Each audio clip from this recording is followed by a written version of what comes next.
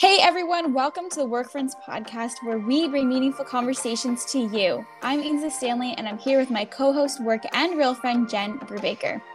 This season we're chatting with people from different walks of life to hear their stories and how God has been faithful throughout. So, snuggle your cat, go for a jog, make some art, do whatever you need to do, and enjoy today's episode. I am pumped for today's episode because today we have my sweet friend Andrea Chartier share her story of God's faithfulness in her life and throughout her journey with post-concussion syndrome. She is incredibly wise, discerning, loves Jesus with her whole heart. One of the most thoughtful people I know. She's currently studying at MacEwan University in Edmonton and has a passion for music, specifically jazz. You're going to love her in our conversation, so enjoy.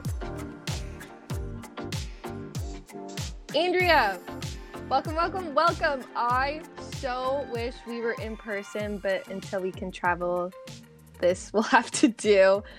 We met through a mutual friend in Ontario, and our friendship has really grown from there. I treasure our relationship, and I'm always so encouraged by the way you live and serve Jesus. So thank you so much for coming. I wish we were together. Thank you so much for being here today and sharing your story. Yeah, my absolute pleasure. Yes, we're so excited. So, tell us about yourself. Where are you from? What does life look like for you? Yeah, well, first off, I'm so honored to be on this show. You guys know I'm such a big fan, so it's like surreal. I'm like going to be listening to myself later anyway. So to describe myself, I am first and foremost a follower of Jesus. So I've just built my whole life around seeking him, through knowing him through his word, and understanding more of the character of God through seeing the life of Jesus and all of those things. So that's just the largest and most important part of my identity. So we could stop there, but I'll fill in some other details. So I'm married. So I guess my spouse is relevant enough to mention. His name is Connor. He's wonderful. We're really different people in a lot of ways, I think. But the one thing that we have in common that's really unifying for us is Jesus. And so he is, someone who I really admire in a lot of ways. He's a primary care paramedic, so that's a good, just tangible demonstration of the way that he pairs like service and action just innately. And so, I really look up to him in that. And so I'm glad to be rubbing shoulders with someone who hopefully makes me more like Christ in the ways that I kind of lack. And hopefully that's mutual, right? The other way. I pray anyway. And other main point, I am a musician, kind of artsy in general. So first, I'm a vocalist as my main instrument. I'm also a pianist, but that kind of facilitates my singing a bit. Then composer, arranger, all those kind of stuff that you do when you're in music school. And lyricist. I really love writing words. I'm such a words fan in a lot of ways. And soon to be podcaster, hopefully. So they'll be coming down the line eventually. Yeah. And then, I am originally from Lethbridge, but have somehow, you'll hear a bit of that story, but gotten to Edmonton with Connor now. We live in downtown Edmonton. And the last point about me, I guess, to summarize, that's really significant now is my post-concussion syndrome, which I know we'll delve into a fair amount here. So I want to start off and say that your story needs to be heard. There's so much more to you than just post-concussion syndrome. Just want to make that real clear. But I know a lot of people, however it looks, can relate to the story of unseen suffering, whether that is emotionally, whether that's physically, like however it looks. A lot of us have wrestled with that. When we first met and shared our life story, I felt like somebody really understood and saw me and the things I was dealing with, especially in my own health journey. And I felt like I could exhale in a sense for the first time in a really long time because I felt like somebody got me. So thank you for being there and being here and being willing to share your story. It is really needed, and I hope it allows people to feel seen too. So to start things off, tell us what it was like for you growing up. Oh, thanks, Jen. That's so mutual too. I'm so glad God was able to use both of us in similar ways of sharing that. And I hope it touches, people who are able to listen to that. That'll be an experience, even though we're distant. I am from a Christian home, so I am so grateful to have had an awareness of the love of God my entire life. And I think that's been really formational for the way that I understand myself in the world. And internally, I always had a very, organic faith. And God was just a very tangible, character in my life. I just saw him as any other person, my mom and dad and my sister and God, and interacted with them kind of similar amounts, I guess, which is really cool to have that, the faith of a child, right? And that continued to grow through my adolescence in different ways. I think I've always been really glad to have had that really personal relationship with God through those middle school and high school years as well.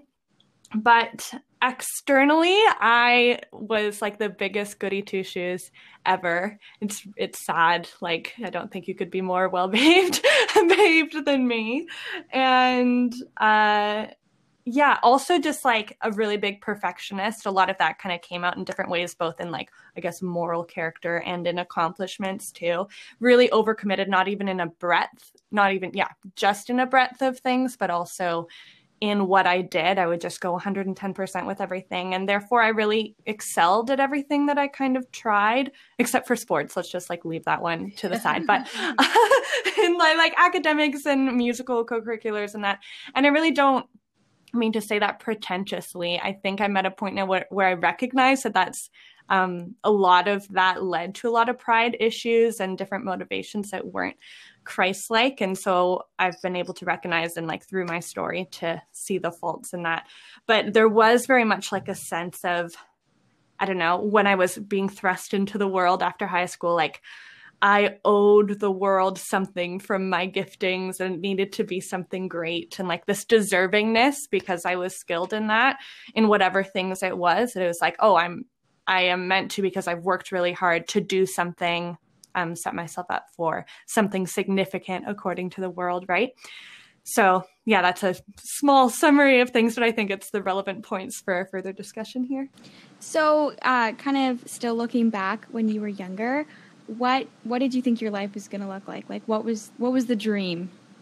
So first off, I love this question. And I just want to thank you for asking it, because I think everyone has this projected expectation of their lives that only they know what it actually is, and you can communicate it. But I think when we see other people, we see whatever story has been unfolding, and we are able to really gladly accept that and celebrate that. But we don't experience that grief that everyone may come to at every point in their lives eventually, right? There's a discrepancy there. And so I just wanted to thank you for articulating that and just honoring the difference so that we can kind of see and recognize that. So for me, it took me a long time in my growing up to sift out what I wanted to dedicate myself to. But I graduated high school, I went to Bible school, and that's a whole other thing. It was such a foundational year for me. But after that, my plan and the dream was to go to the University of Toronto as a vocal jazz performance major. And for those of you who don't know, U of T is just a hugely, impressive school, I guess, and even particularly for the jazz program too. That was the dream school for me. So when I got in, that was that was just the big deal that I was doing what I had kind of prepped myself up to do. And then past that, after I got a degree in music, my plan was to do a master's in speech language pathology, become a speech language pathologist. I always want to say those slowly because if I mess it up, it's so ironic. Anyway. And then I wanted to after that, I was okay, I'm going to be a professional in these areas, passionate about communication and helping people with that. And then I would hope to be a wife and then a mother. And then I always saw myself being super over involved in the community, whether it be church and the choral scene and the jazz scene and the theater scene. I just was just a full kind of busy life was what I was equipping myself for a breadth of that, and also just like a level of professionalism, and I guess if I'm honest, like eliteness and all of those things, like, oh, I've gotten all the best education to do this. Like that's kind of what I saw myself going towards and what I had the opportunity to do. Honestly, I was like right on track. So when did you realize your life wasn't going to look like how you thought it would?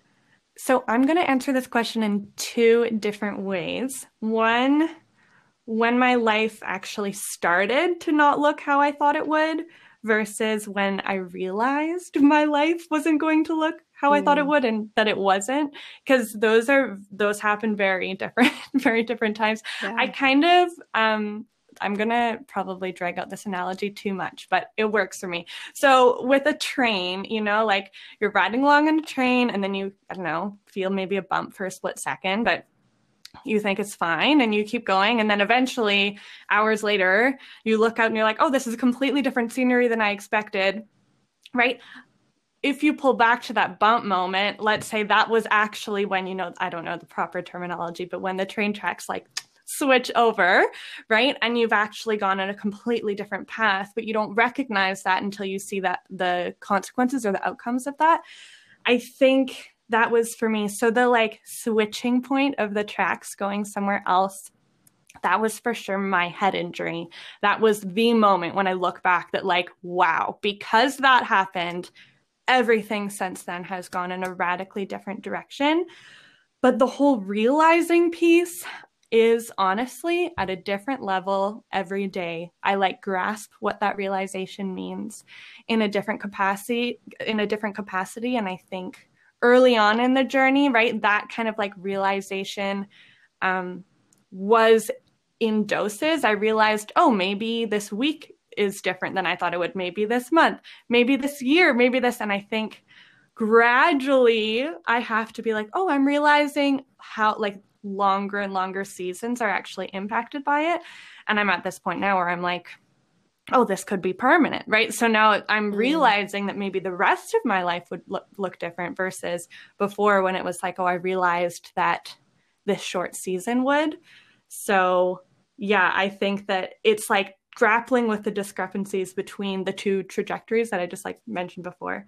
And there's an Andrea inside of me that still wants that first one, right? Like even when I'm living this other one and seeing all the good and like beauty that God has grown out of it, like I'm still the same person with the same passions and desires, but just stuck in a limited circumstance and situation. And so I'm trying to figure out, the intricacies of how those interact.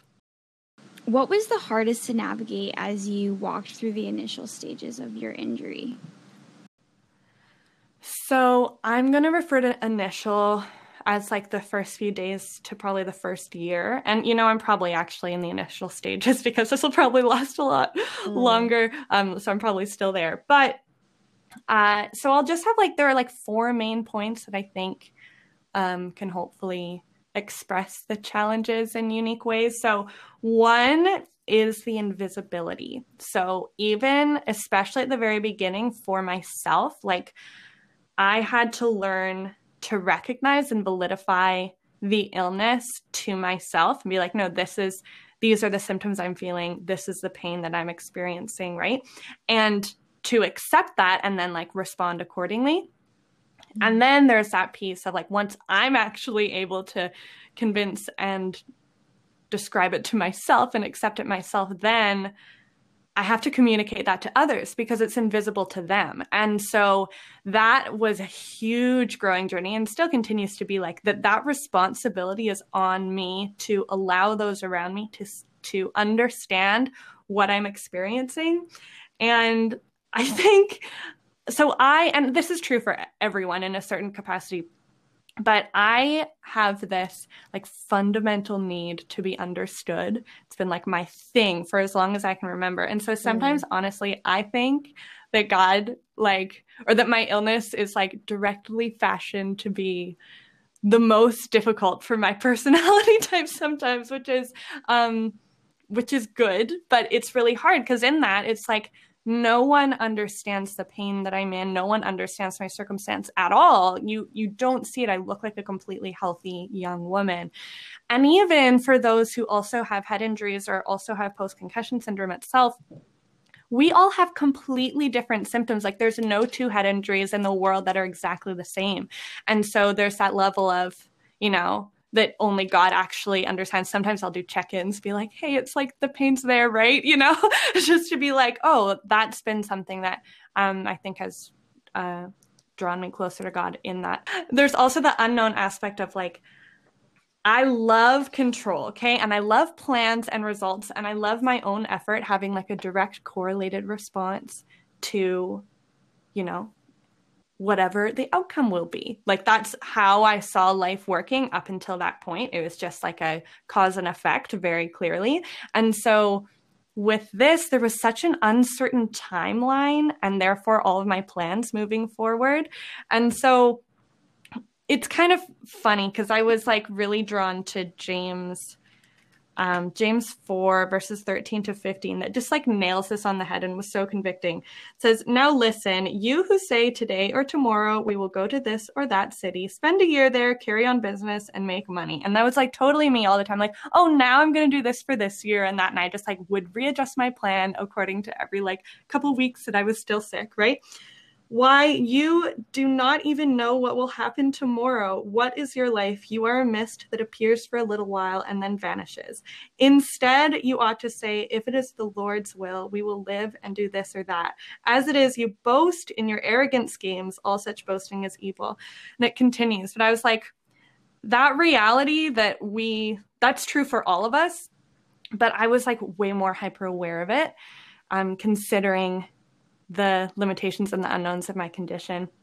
And then there's also the unknown aspect of what to do to heal. Like anyone who has experienced this knows, and especially when I first got my concussion, which I got it in 2016, so much research has been done on the topic of concussions, and there's so much that we don't understand. And so legitimately, I went to like over 10 different practitioners within the first year easily.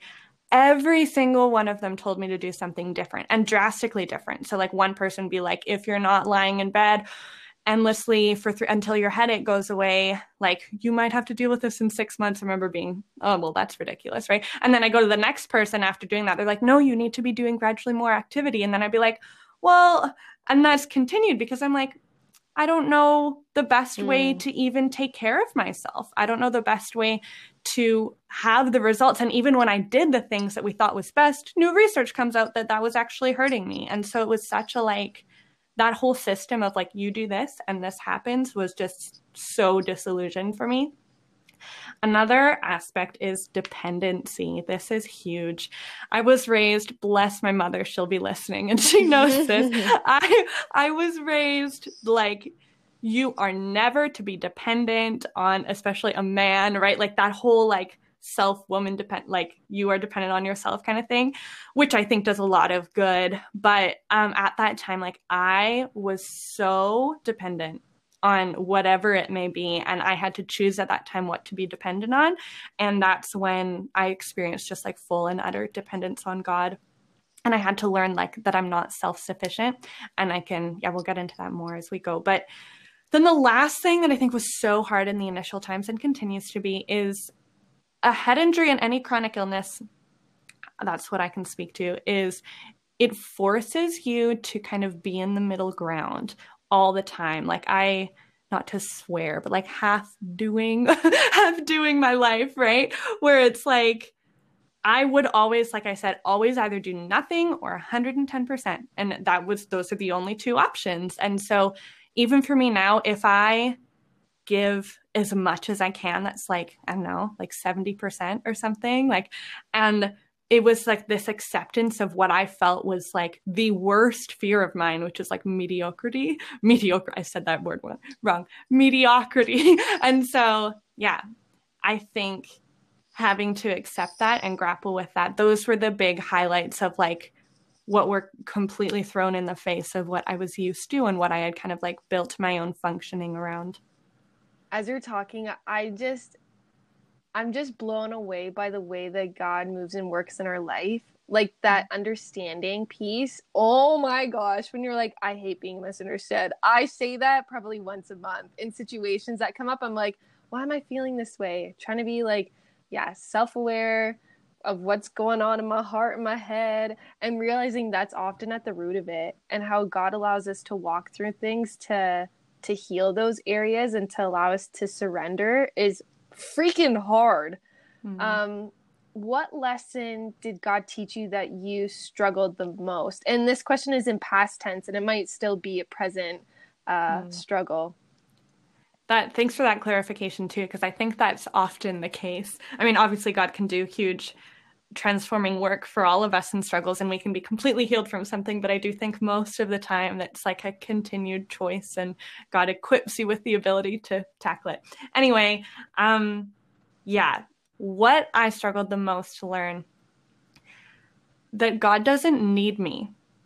Like, he will use me, but he does not need me. And I think that's obviously very anti-cultural, like in general, like, oh no, you're worth the world, you are everything, all of these things that we do to like uplift ourselves. And then that's even within the church, I think, like, no, Jesus died for you, like he gave everything so that you could be saved, which is completely true. It is very true, but it is not as true as the fact that Jesus died so that he would be glorified, so that God would be glorified. And that's like such a biblical concept that I don't think we comfortably tackle a lot. And okay, I love this analogy. A mentor of mine has used it. So apparently I'm metaphoric today. So let's say you want to make chocolate chip cookies, okay? But you don't have any chocolate chips. You're going to go to the store, and it is completely true to say that you went to the store to buy chocolate chips. But it is more true and more holistic and complete to say that you went to the store to buy chocolate chips so that you could make chocolate chip cookies. Like in that analogy, we are the chocolate chips and God's glory is the chocolate chip cookies, right? Stretch, but it's a good way for us to kind of grapple with that. And so I have to move myself out of the center of that Christian narrative, because unless I understand that, I will be useless to his kingdom, because I will be in the way of Jesus. And I think that was something that I understood theoretically before that, but it's a whole other thing to have to like practically apply that every day. Like when I am in a dark room, totally useless to the world and like by the world's standards, right? God is still completely without my contribution. God's purposes are going to come to fruition. And he is still at work and doing everything that he was going to do and that he will do. But now, like, I get to recognize that I get to join him in that, rather than it being like, oh, he needs me. It's like, I have the honor of joining in what God is already going to do. And I don't have the reference right here, but I know that in Esther, when Mordecai says, like, perhaps you were made for such a time as this, before that, he says, I am not quoting this properly, but I know he says something to the effect of like, God's will is still going to happen, but like whether by you or by someone else, but maybe he has prepared you for this moment. And so I think God had to take me out of that moment and be like, hey, you are not needed, so that he could place my heart in the right way to like be able to join back in his work following that. I love that idea. I think when you realize that God doesn't need you, I think at first it's really hard to accept. Like, I think it's almost like a sense of like, I don't know, for me, like worthlessness also, like, wait, God doesn't need me, like what? But when you actually process that and actually like spend time with that, like it's actually freeing. Like when you go through reflecting on that, I think that it actually frees you up to be, I love what you said about not being in the way of Jesus. Like, I think it helps you get out of the way in that sense. So I think that's such a good picture of looking at it, of like, we get to, not like we have to. And if you're somebody like you or many of us that really wrestle with that, I need to do things in order to, like, that's just who I am. I do things. And I think that's a very Western narrative. And I think that there is so much freedom in that. We're going to switch a little bit to talk about your perspective on suffering. And it's funny because we've had quite a few conversations with people in real life and on the show and this topic of suffering. And I think it's been coming up a lot for people because we're in the middle of a pandemic and to some extent everybody's suffering across the globe. And suffering is a tough word. Like, I would say it's almost like a bit of a church curse word because there's this big prosperity gospel that says that suffering is bad and God doesn't want that. And most people who've actually gone through suffering have very different thoughts about that. Me being one, I think that it's very formative. So just talk the last 5 years, how has your perspective on suffering changed? That suffering is not the exception, it is the way of Jesus, right? Just exactly what you said. I think that we have in a lot of churches, particularly in the Western world, have flipped that narrative on its head and said, God came so you could be victorious. And that is true, but I think we've misarticulated that. We've misdefined what victory is now, in the now and not yet, before the full fruition of God's kingdom. And so I have like some of these verses I just wanted to demonstrate. It's all over the Bible, this concept, but just to pick out a few. So this is one I've been spending a lot of time in Philippians lately, and you'll notice that because there's a lot of references here that I wanted to mention. But like I noticed here, chapter 1, verse 29, this is Paul writing a letter to the church in Philippi, right? He says, "For it has been granted to you on behalf of Christ, not only to believe in him, but also to suffer for him." Like, granted to you to suffer for him. That just turns that whole narrative on its head. And then, in Luke 9:23, it's in other gospels too, but like Jesus says that you have to take up your cross and follow me. Like, that's an image of suffering itself, an image that we can hardly grasp in this day and age in a completely different culture. And then, Hebrews 2, verse 10, I won't read the reference right now, but it even connotates that Jesus himself was made perfect through suffering, which is a loaded theological question and statement, but it's like, it's there. Like, God himself was made perfect through suffering in his humanity. And then back in Philippians 3:10-11, I want to know Christ, yes, to know the power of his resurrection and participation in his sufferings, becoming like him in his death, and so somehow attaining to the resurrection from the dead. Which is just like, I don't know, until I really, like you said, Ainsley, until I really experienced suffering, I don't think that I really understood it to the same extent of recognizing, like, no, my suffering was not like persecuted because of my Christianity, right? And some of those verses are more specific towards that circumstance. But God does so much formational work of making us more into the image of Christ through suffering. And I think if we try to skip out from that, we're completely missing the point of what it means to follow Jesus. And yes, like, I don't mean to have the negative spin of being like, suffering is your entire life. But the thing is, it might be, but God came, yes, to bring peace and the joy and all of those things within that. And he came to do that, but Jesus first and foremost, like, came to suffer, right? The gospel is he came to die and then rise again. And yeah, I think removing that is just like so away from the point. And so my experience was able to implement that into my like day-to-day, like living with chronic pain. Like, I had to know, like, this is not against what I believed. This is actually like demonstration of what I believed, right? I'm just sitting here, Andrea, preach. Because, yeah, we wouldn't say like, oh my gosh, I hope you have a horrible day and suffer lots. But, because that's obviously not what we say to people. But there is such a gift in suffering. And it's hard to say, but it is a gift. It really is. You had your head injury 2016. You got married in 2019. And what has it been like to bring someone into your suffering? Yeah, humbling, I would say, is like my first response to that. And so vulnerable, as well as empowering. And I think those two come together a lot more than we expect them to, right? But initially, just absolutely terrifying. And I do want to contextualize this a little bit because I think it is relevant to appreciate for my story. So my head injury itself was actually accidentally, but it was caused by someone who I was in a romantic relationship with at the time.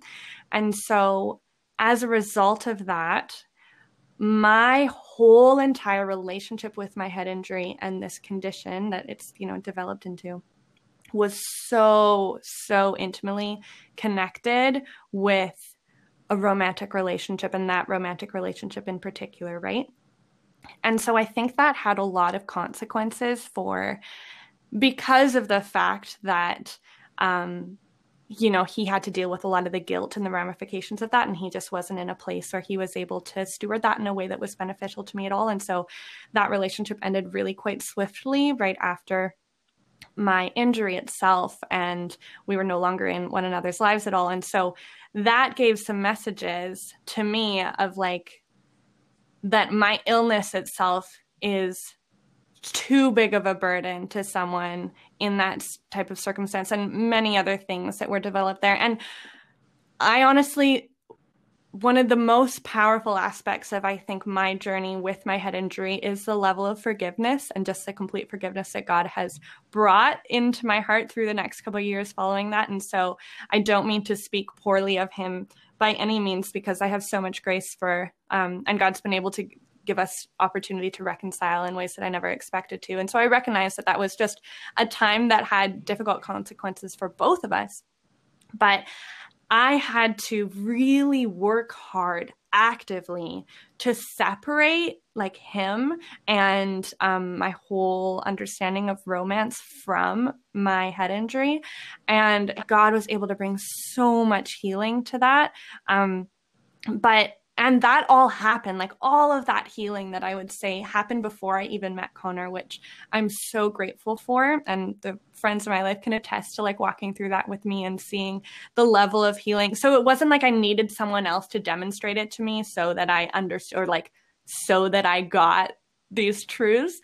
But then after I already understood that is when Connor came into my life and chose to demonstrate those truths. And I think walking into that relationship, having the context that I had, it was still like, I think one thing, if anyone with chronic illness is listening to this, like I had this feeling that like it was almost cruel of me to ask someone to join my life, because I was like, I don't want to put this on anyone else. I know what it's like. And I felt like it was just unkind to ask that of someone. And so the way in which Connor just like radically pursued me in that time was so, I think God knew I needed something so drastic and so powerful to show me that like Connor sees my worth in all of these other aspects and is also able to see my head injury as, the challenge that it is, but within the context of the fact that we all have burdens, right? In any relationship that you go into, whether it's friendship or romantic, but particularly, especially when you become a spouse, you choose to carry one another's burdens. We're not void of burdens, right?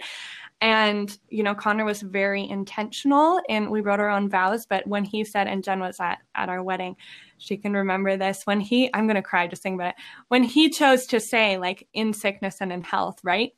That was like something that we understood. And that I was like, man, someone is choosing to love me with this.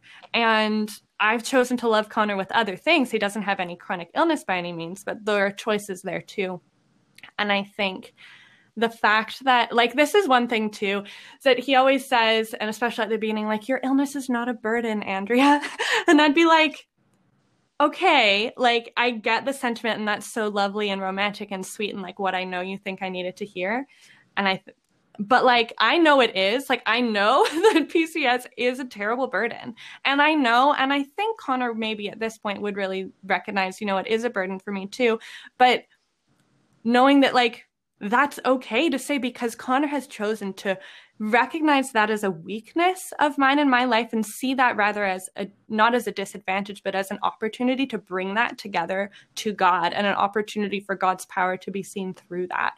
And that as being a valuable opportunity rather than a negativity that's like, oh, I'm not worthy of love and relationship. It's like, hey, this is another thing that we get to see God in. And I think that's a huge difference of understanding in that. And Connor is also like, when it comes to marriage now, I would say he is able to like validify my illness to myself at different times too. And just recognize like that understanding piece that we mentioned, like, I don't have to, he knows that I'm always in pain, right? Like I don't have to remind him of that. And so anything else that I say, he'll be able to recognize with the context that other people lack. And so that's really wonderful that like, I don't have to say something, but at the same time, like Connor is so good at holding me accountable to love and stewardship in my illness as well. Like sometimes I can think about it in the fact that like, okay, let's say any normal person who is healthy experience like the symptoms that I have at this very moment, right? Or at any random moment of my life, right? If they suddenly felt those, they'd be like, whoa, I got to take the day off. I got to recover from this. I'm going to stay in bed for a day or however long it takes, and then I'll go back to my life. But those with chronic illness, like you can't do that because otherwise I would have absolutely no life, right? It's just not the option. And so sometimes I get into the like, do you know what? I'm sick and I never get to be sick. I don't get sick days. So I just need to giving myself an excuse. And there can be a place for that. But Connor is so good at like calling me out on that, which is such a loving thing to do and be like, no, this is your thorn in the flesh and you are still called to live that out and steward that. And yet somehow he's able to communicate that to me with grace too. And he's not perfect by any means. Like he's very much a fixer. So that's not always the best solution, right? But and then there's also like the dependency piece that I spoke on is that practically like I'm completely dependent on this man. Like I make very minimal income and I don't expect myself to be able to make a substantial amount of income moving forward either. And so just like accepting that, like that's such a humble thing to like accept someone's practical contribution to my life. It's such a loving thing that I never really appreciated up until now to the same extent. You take your parents' provision for granted, right? We shouldn't, but we do. And so when Connor chooses to be like, I'm paying for you to eat, you know, like I'm like, wow, like I need to get rid of my pride and just like take that, right? What do you know about God that you did not know before you got a head injury? I didn't know that he was sufficient. Like, I would have said that before, and I would have meant it. Totally. I would have meant that God was sufficient, but I didn't know it, right? I didn't know it in experience. And in like, I can look to that moment in my life and know that when I had nothing else, I had him. And because that was a point when I was completely, like I said, dependent on God, but I was disillusioned of everything except him, right? So anything that I would have put my identity in outside of Jesus was just completely taken away from me. One, like my head, which is like my intellect. And like I had a lot of kind of pride in my competency in academically and just, intellectually, right? And that was like obviously head injury is like, oh, we're gonna steal that one out from you. I also had a really significant vocal injury that wasn't associated with my singing but impacted it, and I wasn't able to sing for like 2 years, and I had to go through a whole healing journey, and that happened like within a week of my head injury, the diagnosis of that. So that was all at the same time. And then also the heartbreak that I walked through that was like taking away. So the voice was the piece of like communication and the way that I felt God was calling me to like work in his kingdom and do all those things. And then her heartbreak was very much speaking towards like how I took my identity as like someone who could sustain relationships, someone very loyal, someone caring, and that whole relational aspect of me. And honestly, without all those, I was like, what else do I have to stand on? And so I recognized that when I had nothing else, God was completely sufficient. And I had this one evening when I was just like desperately memorizing this passage in Philippians 3 verses 7, and I'll just continue on.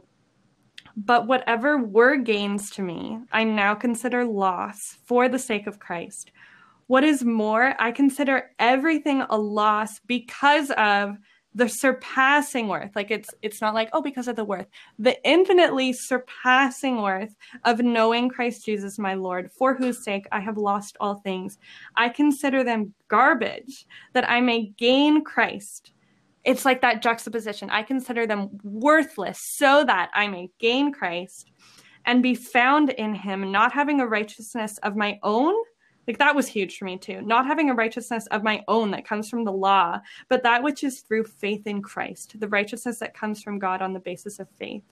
And that's when it goes into the suffering piece immediately after that, which I referenced already. I want to know Christ, yes, to know the power of his resurrections and participation in his sufferings, becoming like him in his death, and so somehow attaining to the resurrection from the dead. And he continues. And that was just such a passage for me. It was like, I was living and breathing those words, right? Be like, I needed to preach to myself that everything else was not worth what I was gaining by knowing Christ, right? It's like making me emotional saying it because I remember those moments. And sometimes when I go into my day-to-day life now, when I'm like getting to get into more healthy patterns and like normal patterns in quotes, right? Like you forget that God's sufficiency piece because I'm like, oh, I have some sufficiency over here, so I'm going to take that, right? And that's can be disillusioned at any moment, but God can't.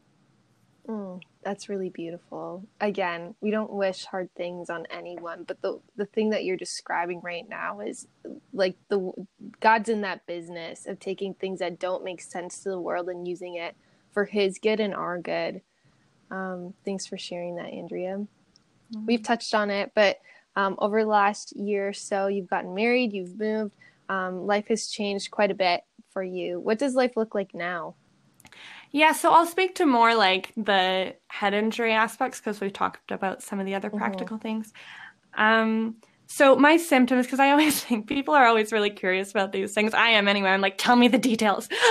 But so I have constant pain. And by constant, I mean like every single second since my head injury over 4 years ago, I have had a significant amount of pain in my head. And so that's always there, but that intensity changes at different moments depending on my activity level and those types of things.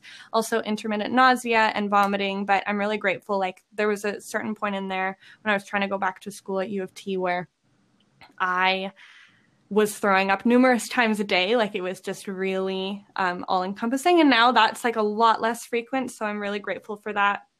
But I'm really sensitive to sound too, which is, this is what I mean when like catered to the things that would be most difficult to me. I'm like trying to be a professional musician over here. And I'm really sensitive to sound, right? Of all the activities in the world, it is by far the worst thing for me, right? So I think that's a lot of like, you're kind of catching me, and I guess I always am since my head injury, is in that realization piece of like, what is the same, what is different, and trying to figure out those two paths of like, okay, what are the parts that I originally dreamed up that are really still meant to be in my heart? And what are the parts that like I need to trust God's leading as to where he wants me to go and how he wants me to use my story and my circumstance to bring him glory in different ways than I would have originally projected before this was part of it, right? And so trying to figure out right now, like what is sustainable. It's taken me, like since I started my degree and I've been gradually chipping away at it, like it's been like 5 academic years, right? And by the end of this year, I'll be done like not even like a year and a half worth of credit, right? So it's such a slow process. And I'm trying to figure out like, is that even like an end goal? Like what, can I even have a career in music if I'm limited in my sickness and all that stuff? Because the master's program isn't like the SLP stuff is kind of off the table now because academically, I'm just not healthy enough to get to that level of education. And so I'm just, I don't know, like I'm just really seeking discernment right now, trying to figure out critically where it is and where, and while I'm waiting, right, like I'm doing something. So it's a really hard time, I guess, for me to figure out. And now the whole like, you know, when you're younger, like, oh, I might be married and have kids like around this age. Now it's like so weird. I'm like, whoa, I'm like married. I could have kids. At some point I have like control over this factor of my life to a certain extent, which is weird. So thinking about those factors too, like I want to be a mother. Connor and I want to be able to, I want to have the energy to invest well in that role. And yeah, so that's kind of where I am right now in my whole like processing journey and responding journey to that. Thanks for sharing that. And I really appreciate what you're saying. I mean, you probably wouldn't know this, but I actually have one sibling I grew up with a head injury, and my other sibling also had PCS like since last year, I think. Oh, wow. So yeah, it's interesting because some of these things that you're talking about are pretty related. I've never had a head injury myself, but I have two siblings with head injuries. So Wow. some of those things are relatable or understandable about even just like, I think when you mentioned invincibility, like I see that a lot. So I'm sure if my sister's listening to this, she'll really appreciate that. So thanks for that. And that's where this question comes from. And that is, what do you wish that others knew about head injuries? Yeah, I was thinking about this and like, I felt like I wanted to tell them some random like fun fact about the experience of it and like very practical, like this is this about the illness that you see on like TikToks. And so I have concussion TikToks. I don't know if other people do, if that's a normal popular thing. Oh my gosh. But my algorithm now, right? Because we've talked about it. My bad. Sorry.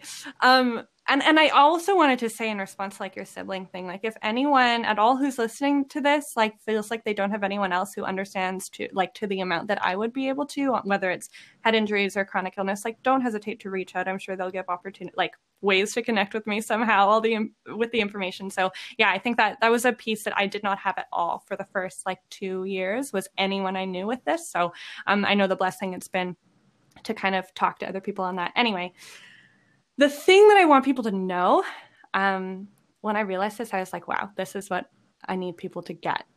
The guilt. And I'll explain that. There is this like endless, constant, and maybe this is just me and I'm just confessing, but this like endless, constant nagging guilt of like, either I'm not stewarding this illness well enough or, I should be doing it different ways in this way, or I'm disappointing others, therefore, in the way that I'm stewarding it, or I'm disappointing myself because I've pushed it too hard or I haven't pushed it hard enough. And like, or I'm disappointing other people because I haven't communicated my limits or expectations well. And so they didn't know that they had to consider this factor, and that's still on me because it's invisible. And then, the guilt of being too hopeful and overambitious, and then the guilt of being too cautious and underambitious, and then the punishment that it has on yourself and others. Like I've understood that so much more in being in marriage too. Like this has consequences when I'm not doing well. This has consequences on the people around me, particularly Connor, who's like really intricately, obviously a part of my life. And so it's this like endless guilt trip that I give myself of like, I am not living this out the best way. And I'm like, I have had this for over 4 years. You get a degree in that time, I should be pro at how to live with a head injury. And it's that unknown piece of like, I don't know if I'm doing this the best that I can. And I don't know if it's not always direct factors. Sometimes my head's just bad because there's like wind or there's some sort of pressure, but I give that burden to myself, right? And what I really want to communicate is like the weight of an illness is not just the illness. Often more than not, the greatest burden is the personal, emotional, and relational consequences of it, right? Yes, the physical thing is terrible, like the symptoms I hate, right? But the weight of the difficulty is all the emotional complications. And that is where I think the grace and the love and the truth is so desperately needed in relationship with that person. Thanks for sharing that. Again, as you're talking, it's like, I want my friends who are experiencing the same or similar things to you to listen to this, because whether it's a head injury or it's something else, that is huge, that guilt piece. Thank you for sharing that. And thank you for touching on that, because I think it's really, really important. And it's easy to hide too. It's really easy to just kind of shove it in the corner because it's not a fun or easy thing to talk about. Yeah. And I feel like people, you have a lot of interactions with people who are totally innocent, right? But they don't know, all that you're combating within that interaction, right? Like, and I would say too, sorry, this is another thing on the spot. that if you are in relationship with someone with a head injury or whatever the condition is, if they ever choose to share their symptoms with you, remember those and like ingrain those. Because I have one, like I tell people I'm literally always in pain, and then I'm doing something and they're like, oh, and like let's say I have to remove myself because like my pain's really high, right? They're like, oh, did you get a headache? That is like the moment when I feel the least understood, because I'm like, like, so you thought this whole time until I removed myself that I had no symptoms when I've actually been combating pain the whole time, right? And then there's the guilt of maybe I should have said that, maybe I shouldn't have removed myself. Like there's all the things. And so I think that's a way that you can support them, and being like when someone says, oh, has your pain gotten higher? Instead of that, like I could cry, I feel so loved, because I'm like, I feel seen, right? And valued and affirmed. Yeah. What were some helpful things that people around you did to support and be there for you? And again, this question is asked in passive tense, but this can be very present too. Yes. So my first thought is like, especially in the early stages, like they let me grieve, right? They let me cry and verbally process, and they were just there to listen and hold me and just like say that this is hard and sit with me in that brokenness. And then from that place, like that's where I'm able to receive truth and the truth of God's faithfulness and goodness and redeeming purpose amidst all of this. Like once you've established a level of like understanding, and I've can't come back to that point numerous times, but a level of that safety, then you're able to proceed like to help them seek direction and clarity and hope amidst that. And maybe at that point you can find like where I'm off in my understanding and need realignment to Jesus and his truth, right? But if you try to correct and realign me before you've even heard like where my heart is, that's you're going to get more abrasive. And I think that's true across the board, not just like in head injury things or physical specific stuff. I think it's just whatever journey it is, when someone is able to hear you and then love you in that. You know, I've had amazing mentors and friends and family who have really been able to do that. And if not, they've asked me, right? Like that's another piece, like how is the best way that I can support you in this? And that reminds the person, like with a head injury when it's invisible, that like they have a responsibility to communicate things too, and even like help them build that muscle of like, you can trust me enough to tell me how you're feeling, to tell me your symptoms, and like give you space, or even like to check in with you on that. Like, hey, like they can't see it, but if someone forces me to tell them where my pain is at, I have to admit it to myself and be like, oh, you're probably right. I should like take a second off. Right.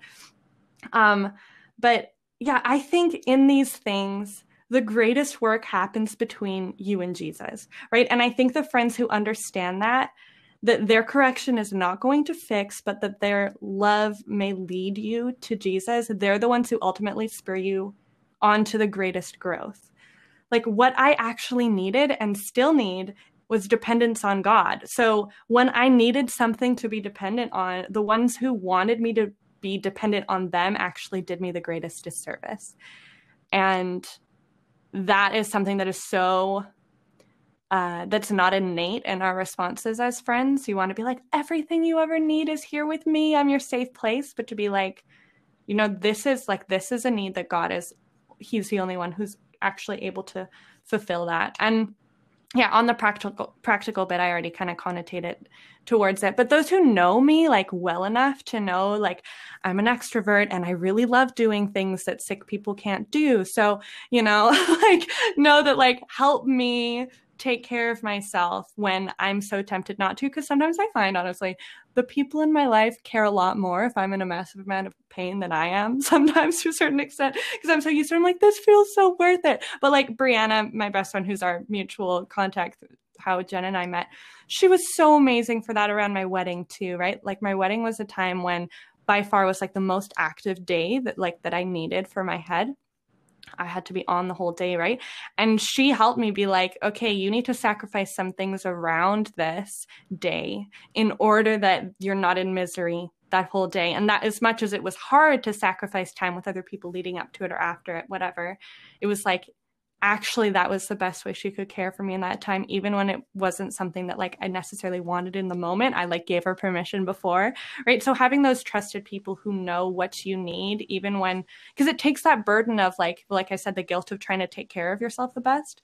It takes that burden off, and that's a practical way of sharing it. Be like, hey, I'm imagining that this is going to do this to you, so I'm going to help you steward this. That's a huge gift. As you know, I'm a sentimental person. We both are. Yes, very much. Just a little bit. But as you look over your life, the ways that God has led you through some amazing seasons and walked with you in incredibly difficult times, what do you treasure the most about God? This is going to sound really like, in context, it's going to seem really unexpected, or I think it would have been to me before I experienced this, but his kindness. Like, how kind of him to allow me to go through that. And like we said, it's a different way of understanding suffering, but like, how kind of him to introduce, like, to reveal his sufficiency to me and my need for him at such a like early, fundamental, formational season of my life, like right when you're starting to be a young adult. Like, he is so kind in revealing himself to me and showing me that everything else is garbage. And I don't want to say that lightly, because it was terrible. Like, and it is like this, I would not really wish this upon anyone, because it's such a hard thing to walk through. But like I said, like, I know so much more of Christ through this, and that is of surpassing worth than anything else. And he is kind in his truth, and kind in his patience, and kind in his gentleness, and all these things. Like, I think all the fruits of the Spirit are kind of intermingled together, and each one emphasizes the other, right? And they all reveal aspects of God's love. And so, you know, that is something that, like, kindness was just the aspect of that seemed really unexpected for me. And he is kind also in his call to follow him, and kind in his call to suffer for him and suffer with him, right? Like, that is, God is love. And so the fruits of the Spirit show that kindness is part of that. And so that is kind. I've said that word 20 million times, just emphasizing it anyway. But, you know, there are so many Bible verses that refer to that. And we've already discussed a lot of those. Like, it is such a biblical concept that I am so grateful for God's kindness to let me know. Wow, that's really, really encouraging. And, you know, we've been talking about people's stories, you know, particularly, I mean, we talk about people's stories in every episode, but over this season, you know, we are really hitting on stories. And even though I experienced suffering myself and learned that suffering is a good thing, I think I still am shocked when I hear people say that, because it doesn't make sense. And I think about God's kingdom and how, you know, in the New Testament, when they were expecting the Messiah, like, that was the Messianic king that would come and save them. And their picture of what that looks like was power, right?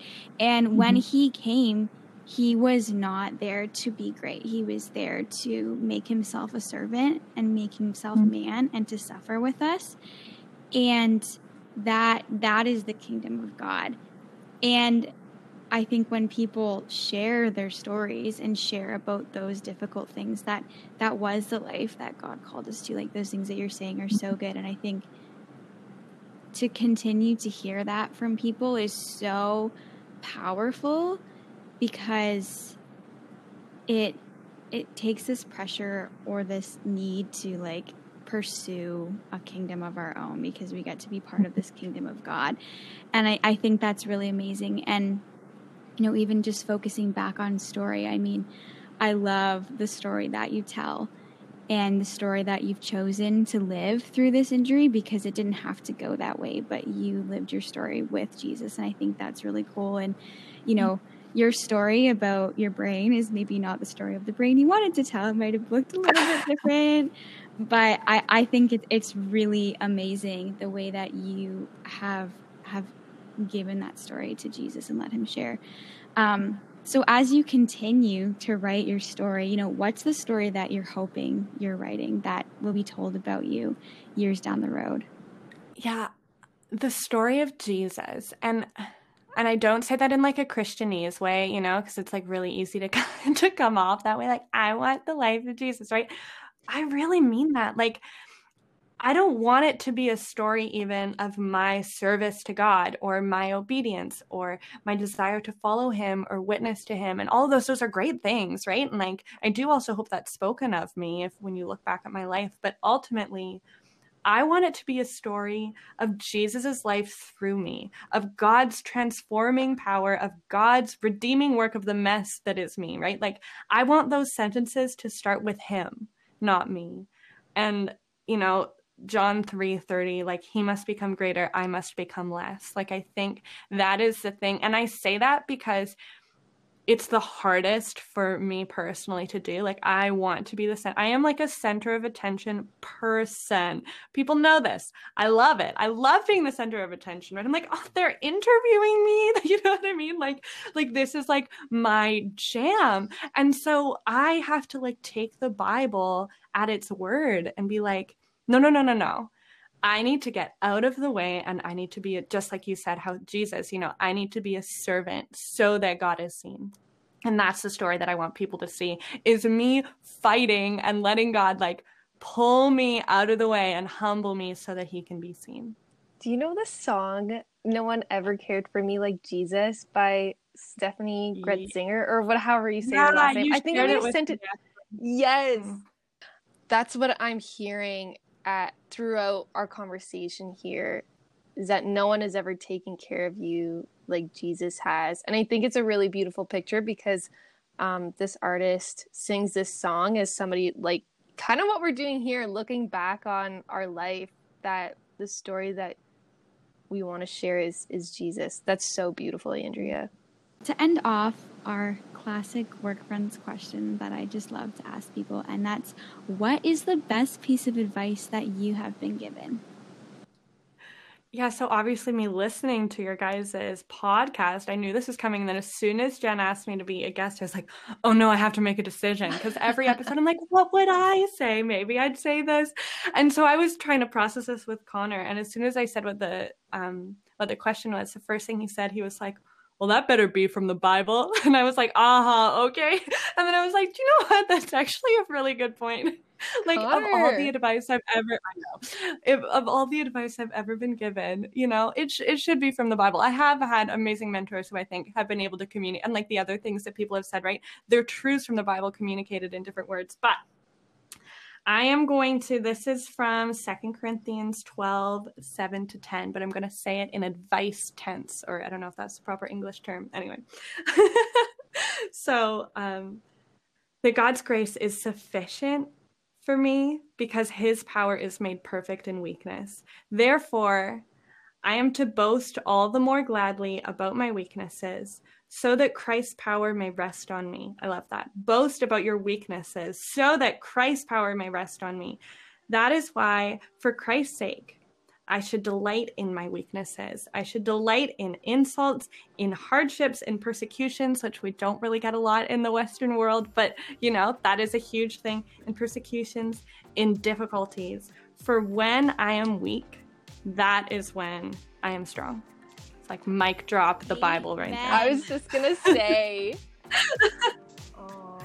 Andrea, thank you so much for being here. I love you so flippin' much. And yeah, I remember very specifically praying for community right after high school. It was just a tough season, and you were part of that answer to, you too, Ainsley. You guys are both grouped in there. Answer to that prayer. So thank you for being really open and honest and vulnerable. And yeah, I hope this was encouraging for you too, because I'm sitting here feeling blessed. Thank you so much for just giving me the opportunity to share like some of my journey, and I hope that it has blessed the listeners. Hi, listeners, and you know, we're thinking of you through this whole thing. So yeah, thanks, girls. This whole project you have going on has already touched my life so much. So I'm so glad to be able to join you in it. Thanks so much for listening. I hope you enjoyed it as much as we did.